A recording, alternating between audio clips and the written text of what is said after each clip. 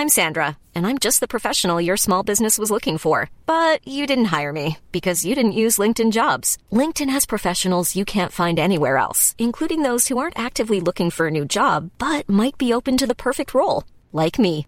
In a given month, over 70% of LinkedIn users don't visit other leading job sites. So if you're not looking on LinkedIn, you'll miss out on great candidates like Sandra. Start hiring professionals like a professional. Post your free job on linkedin.com/people today. Many of us have those stubborn pounds that seem impossible to lose, no matter how good we eat or how hard we work out. My solution is PlushCare. PlushCare is a leading telehealth provider with doctors who are there for you day and night to partner with you in your weight loss journey. They can prescribe FDA-approved weight loss medications like Wegovy and Zepbound for those who qualify. Plus, they accept most insurance plans. To get started, visit plushcare.com/weightloss. That's plushcare.com/weightloss.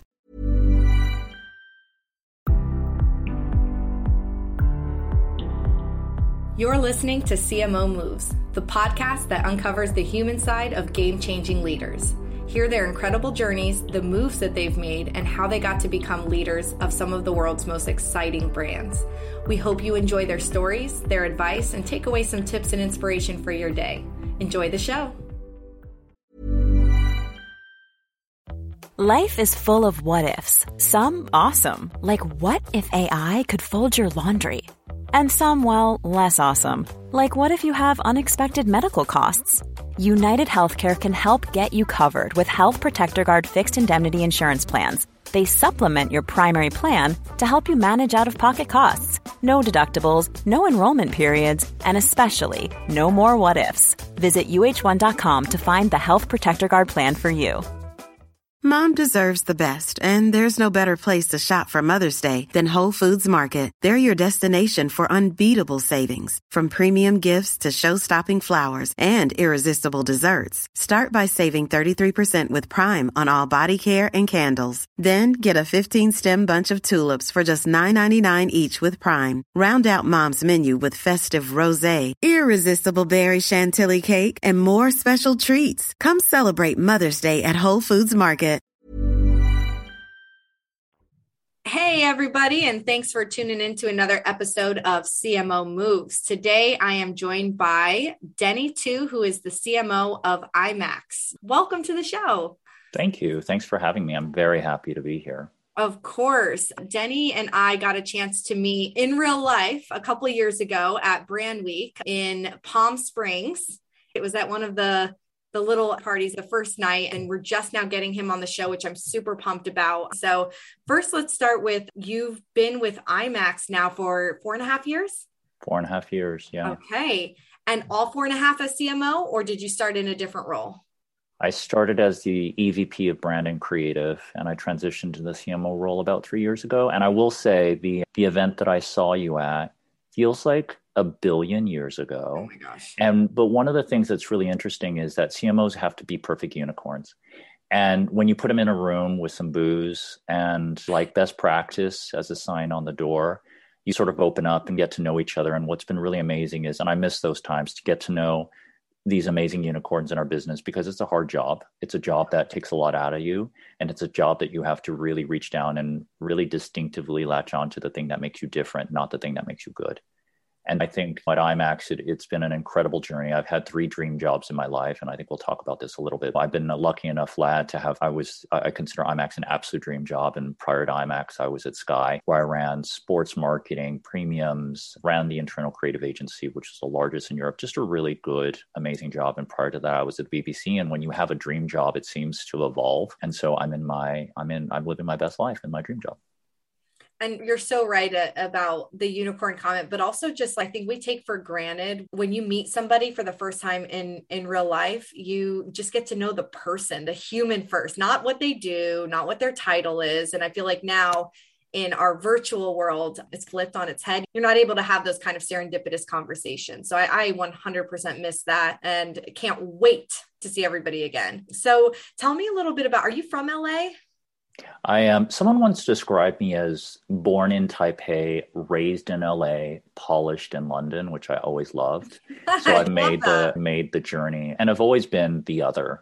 which has been a really defining part of my career as a CMO. And the other, which I'm sure we'll talk about a bit more, has really helped me navigate that. But yeah, I'm an LA boy. I do love In-N-Out. I love all the great things about LA and the sun. But having an international role, which I had for 10 years, was really amazing.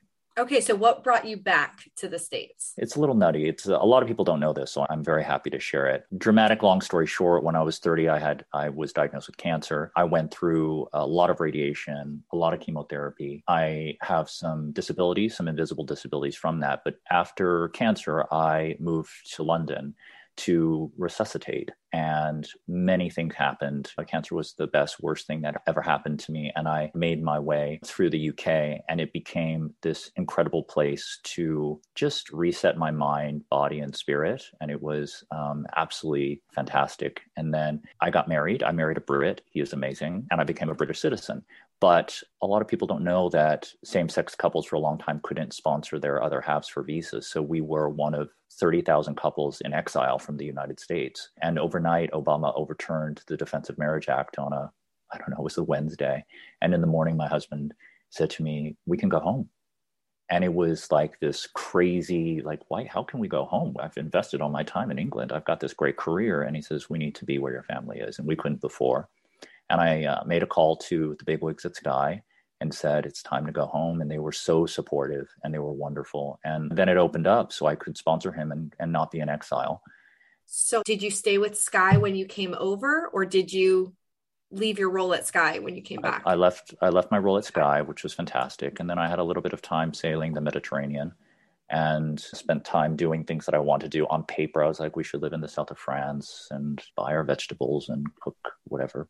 And there were all these kind of wish list items. And we had really a great time kind of decompressing the head. I think CMOs have to be perfect, and they feel an enormous sense of needing the big solve, the big I in innovation or leading transformational change. And it can take a lot out of you. And I definitely was a person who just worked all the time, and I needed the break. So moving back to the States was just a fantastic thing. And also, I think the difference between kind of British marketing culture and American marketing culture was very jarring. So it was really refreshing for me to bring some of the skills from the UK and some relationships back to the US. And IMAX is a very global business. We're in 85 countries around the world. It was a natural fit. I think after I landed in LA, I was off to our Shanghai office a few weeks later. So It felt very natural. Yeah. That's definitely an example of you made a decision that was about leading with your personal needs and desires and not necessarily career first. Do you feel like you still have that approach? I describe my career in sort of two chapters, and I notice this with younger marketeers. I think we spend the first half of our careers being the most learned, overprepared, thorough people ever. Great decks, great articulation, practice in front of the mirror, know the details so you can be good at details. And actually reach a part of your career where you change that and you go with your gut. You don't have to be the most thorough person. Presenting at board level is a very different experience, and not being caught out is a very different thing. So for me, I've always gone with my gut. I think it goes down to sort of what is right for you at the time. When I landed at IMAX after working at Sky, which is a very muscular company, big budgets, biggest budget in Europe in marketing, just the smartest people. I was so proud to be shoulder to shoulder. It just worked a different part of your brain. At IMAX, the very first week, it creeped me out. Everyone was so friendly. They were so nice that it threw me. And I remember we did an offsite, and I think they sent me like a Patagonia sweater with my name stitched in it. It was something like from the 1980s. And it was what I needed. And it was thoughtful and kind. And it was familial. And it was all those things. For me, my gut was right on it. Still with the ruthlessness to win. A company, IMAX, was founded at the World's Fair in Osaka over 50 years ago. So a really storied history. And I was just excited by it. But gut gets you there. None of the sort of the head, heart, hand stuff. It was definitely the heart. And when you think back in your career, you had experience in media companies. Did you ever see yourself becoming a CMO? Yeah, I think we always dream about the unicorn, but I don't think anyone knows what that means because for every CMO, I've got great colleagues, every role is really different. Mm-hmm. So the title versus the reality versus the value you bring is the interesting part. And I think go to Devil Wears Prada, and I think every youngling wants to be a CMO. And I think it's a great thing. The title is one thing, but the responsibility and the expectation is pretty huge. I work 24 hours a day. The phone rings. If you saw the amount of unread emails on my phone right now, it would really upset you. It's an intense job. And for me, I never resent it. And I think the moment you resent it, where you feel like part of you is being taken away from it and you don't want to be bothered on a Sunday at 9 p.m., it's time to go. Yeah. But if you love it and you can make it your own, and the CMO has fundamentally changed in the last sort of 5 years. Yeah, I'd hoped for it. I didn't think I knew what it meant. I'm just curious your thoughts on the CMO tenure, the challenges in the role, how there's a lot of movement that happens within the CMO role across companies. I mean, if we were back in that Palm Springs location, I would definitely be ordering a Negroni right now to talk about this. I think it is a really important conversation. CMO tenure is very short. We're like beautiful fireflies. And I don't think that's a bad thing. I think it's really important to understand your worth and value. And the thing I hear time and time again is that we're tired. And I certainly hear that from colleagues. And I think part of it is CMOs work in creative businesses. We are creative humans. We are cheerleaders. We're people pleasers. We're all of this. All the things that filled us when we were younger, leading teams, being excited that we'd get together for an offsite, all the great stuff that fill us have been empty in the last 2 years. They're gone. And to be honest, the CMO can be a very lonely role. So you go from wanting to join the party to maybe not being invited to the party because the party is for other people, not for the boss. And so I think it's the collision of all these things in the last few years, exacerbated by the fact that Zoom and virtual meeting is not meeting in a creative business. In my business, when you work with filmmakers or advertising agencies or creative people, bad news over the phone, you don't do it over Zoom. If there's notes, we would never do that. You'd sit together and talk about what you're going to do to fix it. And there's trust in the room. We don't have any of that.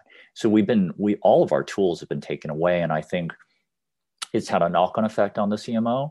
And the impact on the P&L and the marketing line has taken a big hit. We've been really lucky. I'm thankful that I'm surrounded by a great team and great products and great filmmakers and a great suite. We've had a record-breaking year, record-breaking fourth quarter, record-breaking local language, beating some numbers in 2019, and dealing with ensuring that customers are safe, but also ensuring that we're motivated. CMOs love that. Record-breaking this, but what does that mean? And so I think it's about holding the teams together. And that's why you're seeing the challenge with the suite. It's not an easy job, but when you get it right, it can be extraordinary.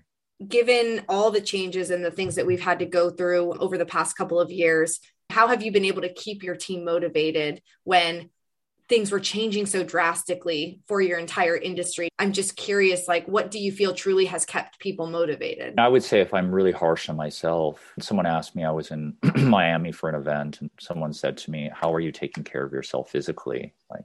And I said, poorly. And so when you ask me, how are you keeping your teams motivated? I would say poorly.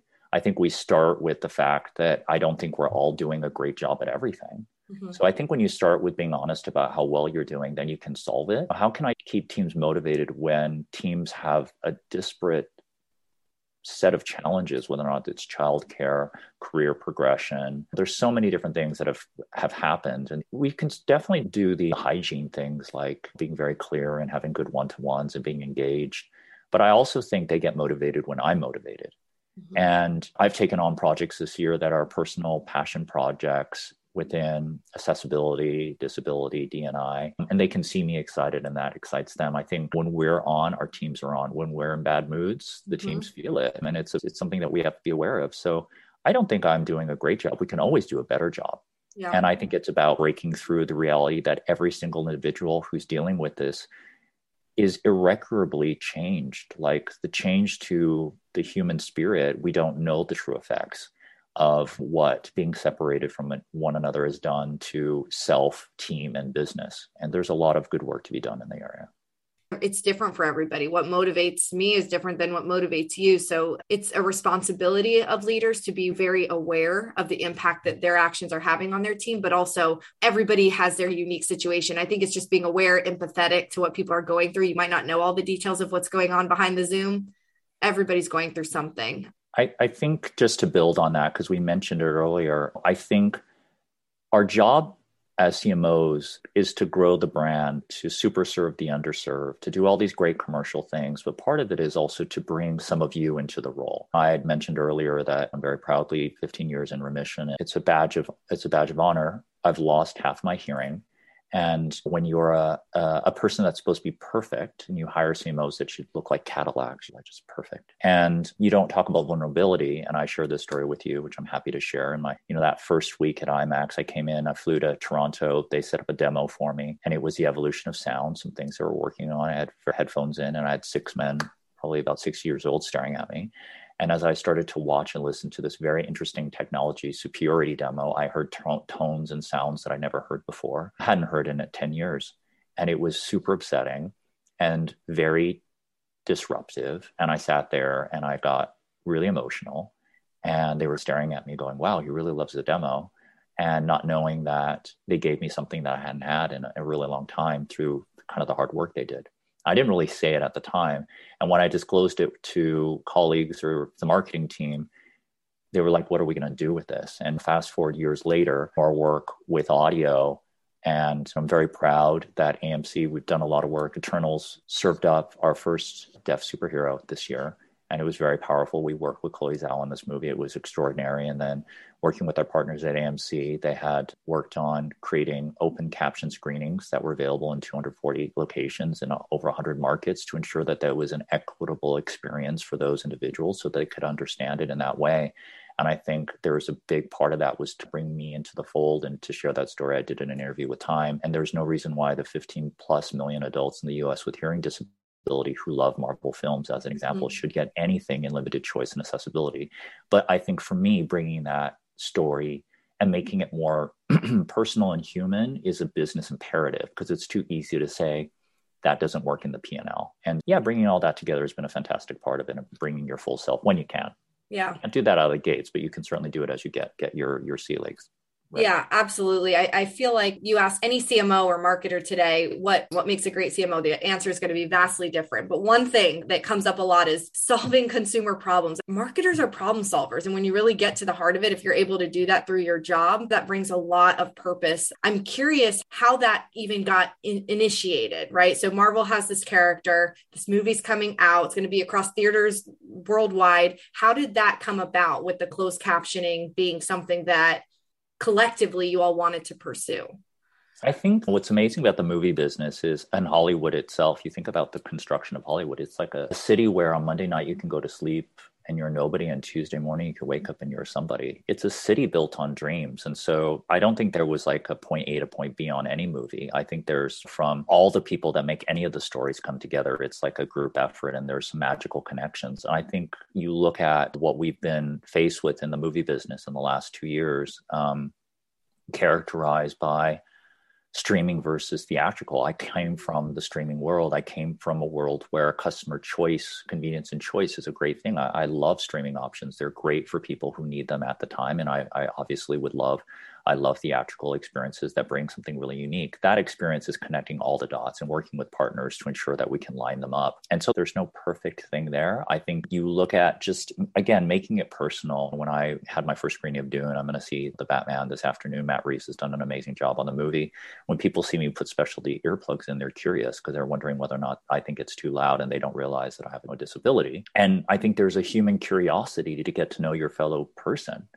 And then you connect the dots and you say, maybe what we should do is, instead of having somebody who has a hearing disability need to get a specialty piece of equipment that makes them feel like the other and half the time don't work, that we're creating opportunities with captioning that are forced and not chosen. And it's really fantastic. Yeah, that's so exciting. What else is coming up for you guys when we think about the movie experience? Is there any innovation that you and your team are jazzed up about? It's like saying, who's your favorite kid? I would say that I am So inspired by the craft of filmmaking and the passion that our filmmakers are putting into movies. For us, we're not an exhibitor. We don't just show movies. On many movies, we work with our partners very upstream to shoot movies with our cameras, as we did with Dune and with Bond and some other really incredible movies that are sort of chock full of what we call IMAX DNA. And the goal of that is to bring it to life in a really unique format for us. And in 2022, we have a record-breaking number of movies with IMAX DNA.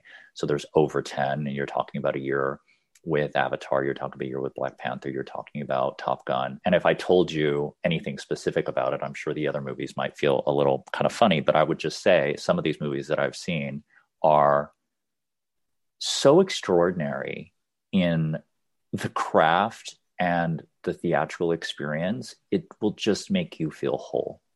And I'm so excited when we live in a world where stories are very nourishing for fanboys and fangirls of whatever your ilk, whether or not it was Spider-Man or whether or not you're a big fan of Top Gun or you're a fan of Doctor Strange. That's your bag. That's your church. And when you come out and experience in the ways that we're going to deliver it, we're really excited. We're also doing new types of innovation and bringing new types of content into the theater. We're very excited to be working with Disney. This Sunday, we're doing Beatles, the Rooftop Concert remastered in the IMAX format in a really amazing fan experience that's connected. And we have Peter Jackson hosting it. And we've recreated this moment. You're going to see, you've been able to watch it on Disney Plus, but you're going to be able to see it in the IMAX format, where the Beatles in their younger years, it's the last concert they did together on top of Savile Row in London, performing like they had nothing to lose.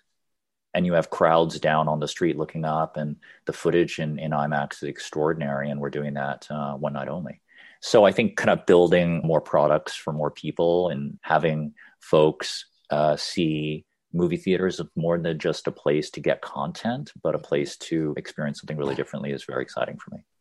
In what way has the pandemic kind of changed how you market to consumers, if at all? I think prior to the pandemic, advertising was noise. I think prior to the pandemic, marketeers have a really grandiose sense of what we do.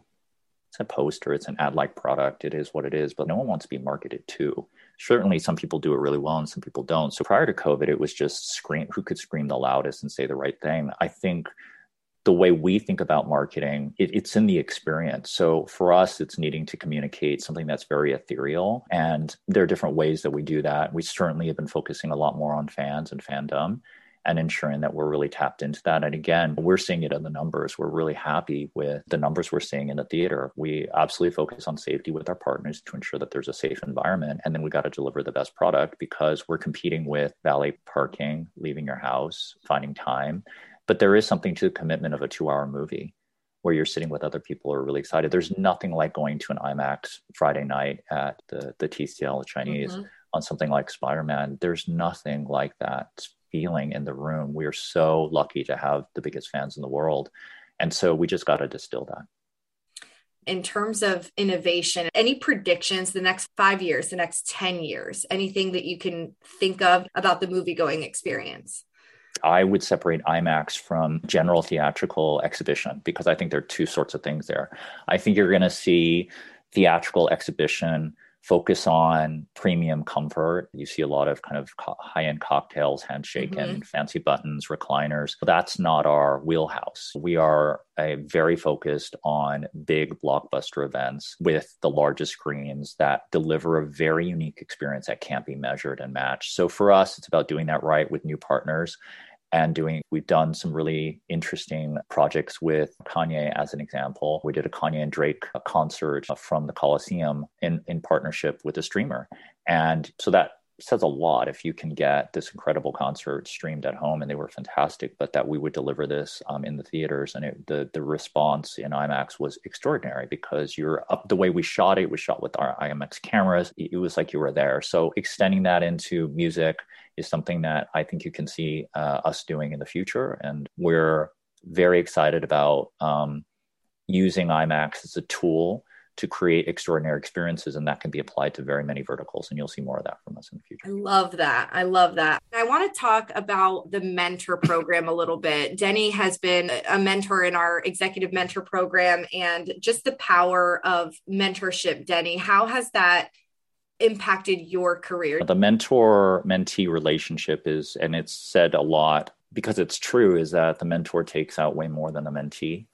And certainly in any program that I've been involved in, I had always really looked forward to the sessions because they're on so many levels, individuals who are very passionate, but they just need someone to help them connect the dots between A, B, and C. And so it has been extraordinary, and kudos to you all on continuing such a great program. And it's fantastic. On the mentor side for me, I think when individuals are looking for a mentor, I think you need to take a step back and ask yourself, what is it that you need in your life right now?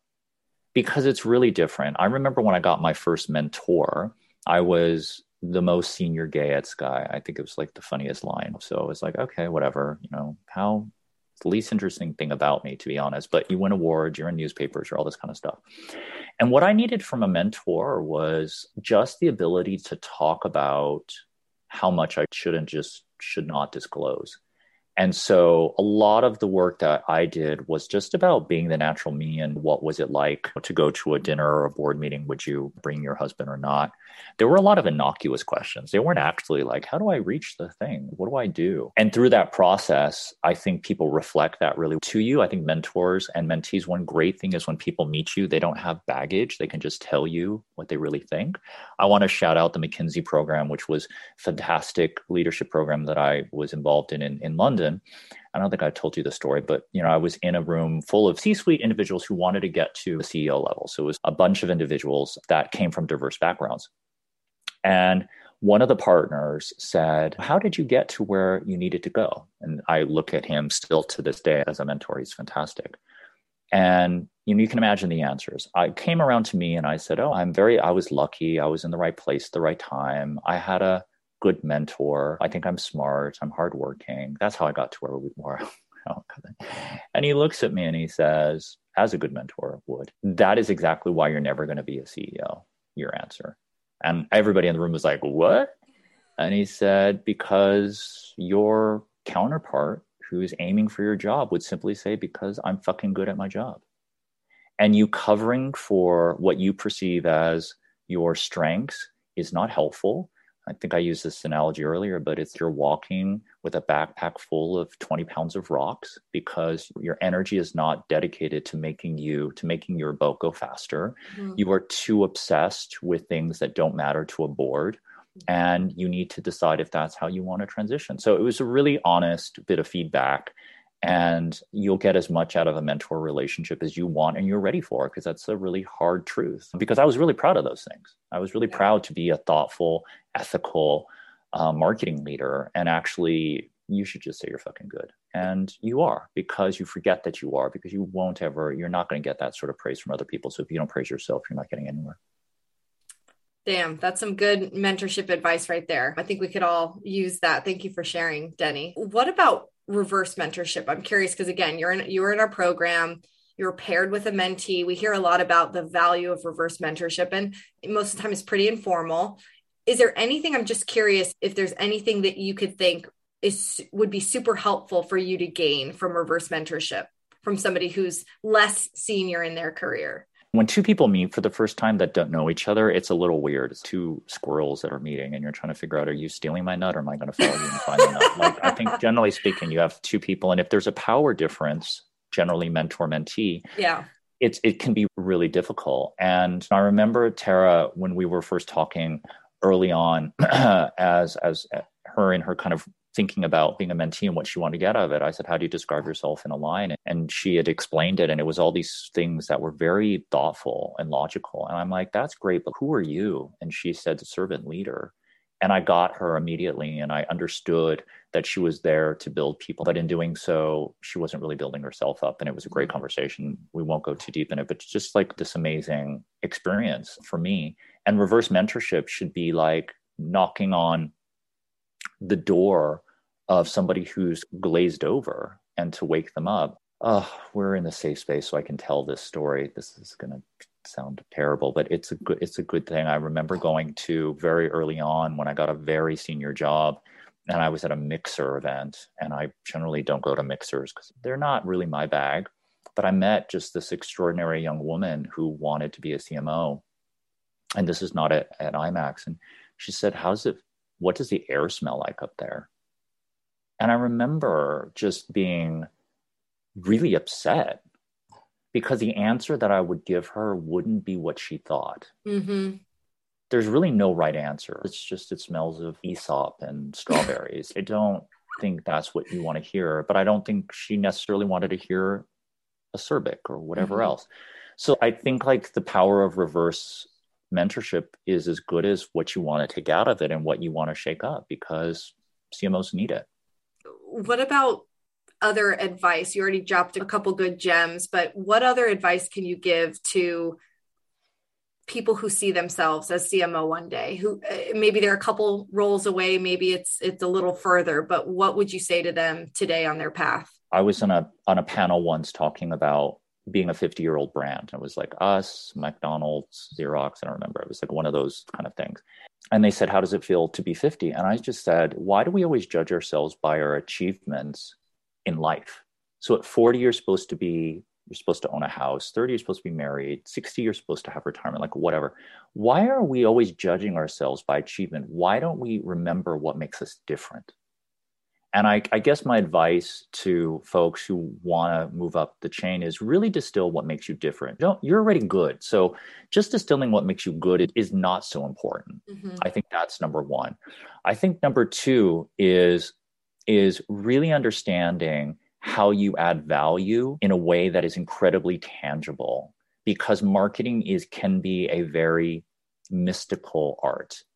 And so a large part of being a CMO is to build incredible P&Ls and to work behind the scenes with your frenemies if you have them. There are a lot of things that you have to do that allows that value to come out. And I think if you haven't gotten into the CMO role yet, you might want to ask a few people that you've worked with to distill it for you, because they probably know you better than the other person. And then the third thing is, I think, to really ask yourself why you want it. I think a lot of people want things because of what they look like. Another thing you hear from CMOs is when you've worked 20 years or 10 years or 15 years to get the title, what's next? Mm-hmm. It's like this ascension. So once you get it, you can feel very deflated. I sit on a board of a charity that is incredible. They're a global anti-bullying charity called Ditch the Label, and they focus on ensuring that young people have the tools to combat kind of the misperceptions that come with social media.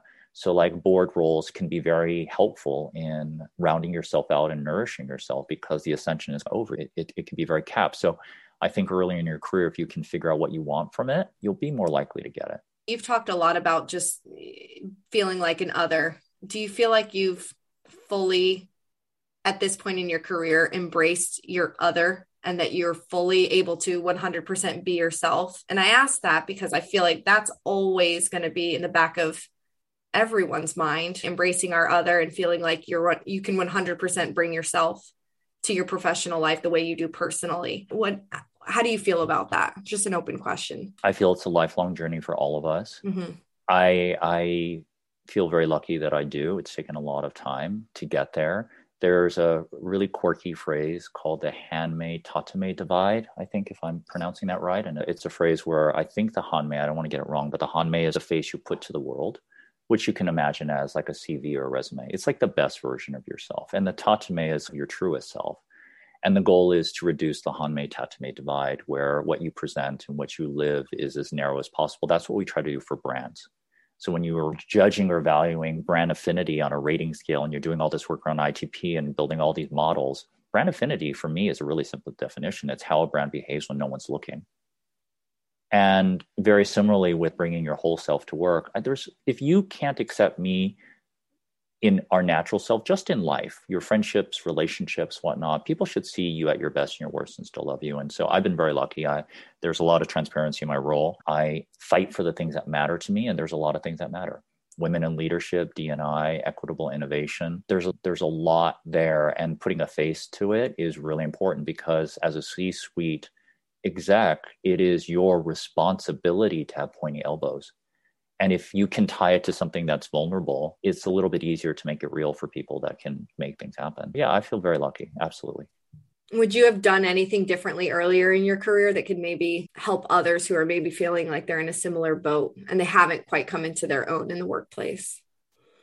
It's a great question. I don't know what I would do differently. Being a visible leader is hard and can be very scary, and it feels self-indulgent. I remember all those moments where something that you were proud of also felt like something that you were shouting about. But I think we also overthink things as marketeers. We have to be super prepared. We have to overthink. We have to be these unicorns. And it's okay to be vulnerable, and it's okay to get it wrong. Mm-hmm. And it's okay to be wrong. And yeah, I think in transparency, probably not much. I've been very lucky. I'm very lucky because I think also the other thing is I understood very early on that my kind of personality type, which can be aggressive, can be calm, can be this, it sort of worked to my benefit. So it was like people didn't really understand it. They didn't see a gay person working in sports marketing. Mm-hmm. They didn't see an Asian male working in entertainment marketing. They had not seen that. I think looking different has definitely helped me in a way, and it comes with full transparency. I want to wrap up with just asking you, we just came off a couple episodes talking about what's keeping you up at night as a CMO. I think resounding answer, right, is people and our teams and trying to take care of ourselves while taking care of others and all of that responsibility, as well as keeping up with culture, the pace of culture on the outside, and always, to Denny's point, feeling like you have to be ahead of the game and be on your A game. I'm going to switch gears a little bit and ask you, Denny, if you could change one thing about our industry as marketeers, what would you change? I would change kind of the balance between, head and heart. I think marketeers have to be making business cases on things that instinctively sometimes feel right, and the business case might not suss it out. And people sometimes get lost in the kind of wisdom versus knowledge of it. I think the definition is, what's the difference between wisdom and knowledge? Knowledge is knowing a tomato is a fruit. Wisdom is to know to not put it in a fruit salad. And I wish we could be more wise than need to make business cases about knowledge because of the pressures on the business and the marketing line item. Mm-hmm. That's what I would change. I would change the fact that investing in brand means that beautiful fruits will grow in 3 years. So don't judge it based on how big the fruit is. We started growing fruit in our beautiful backyard and have a whole garden, but don't judge it after 6 weeks and don't make a business case. I would change the head-heart balance there. I love that. That's such an insightful answer, Denny. I can't thank you enough. I know you're incredibly busy watching incredible movies and getting to work on some really innovative things that I know I'm personally excited about in your world of the movie business. So thank you for making the time to be here. I so appreciate you sharing your personal stories, and I know that it'll help many people who are listening, and I know it definitely has had an impact on me. Thank you, my friend. It was a pleasure to be here, and just to say to everyone, we're in this together. And as marketeers, we are our biggest cheerleaders, and we have to use each other to get through very dark times. So this isn't just about how to navigate being a CMO. It's to remind yourself that you are surrounded in an industry of marketeers who are willing to help, and know you're not alone, and we're gonna beat this together. Amen. Thank you for that, Denny. I appreciate it. Take care, and hopefully I'll see you IRL very soon. Sounds great. IRL. Take care.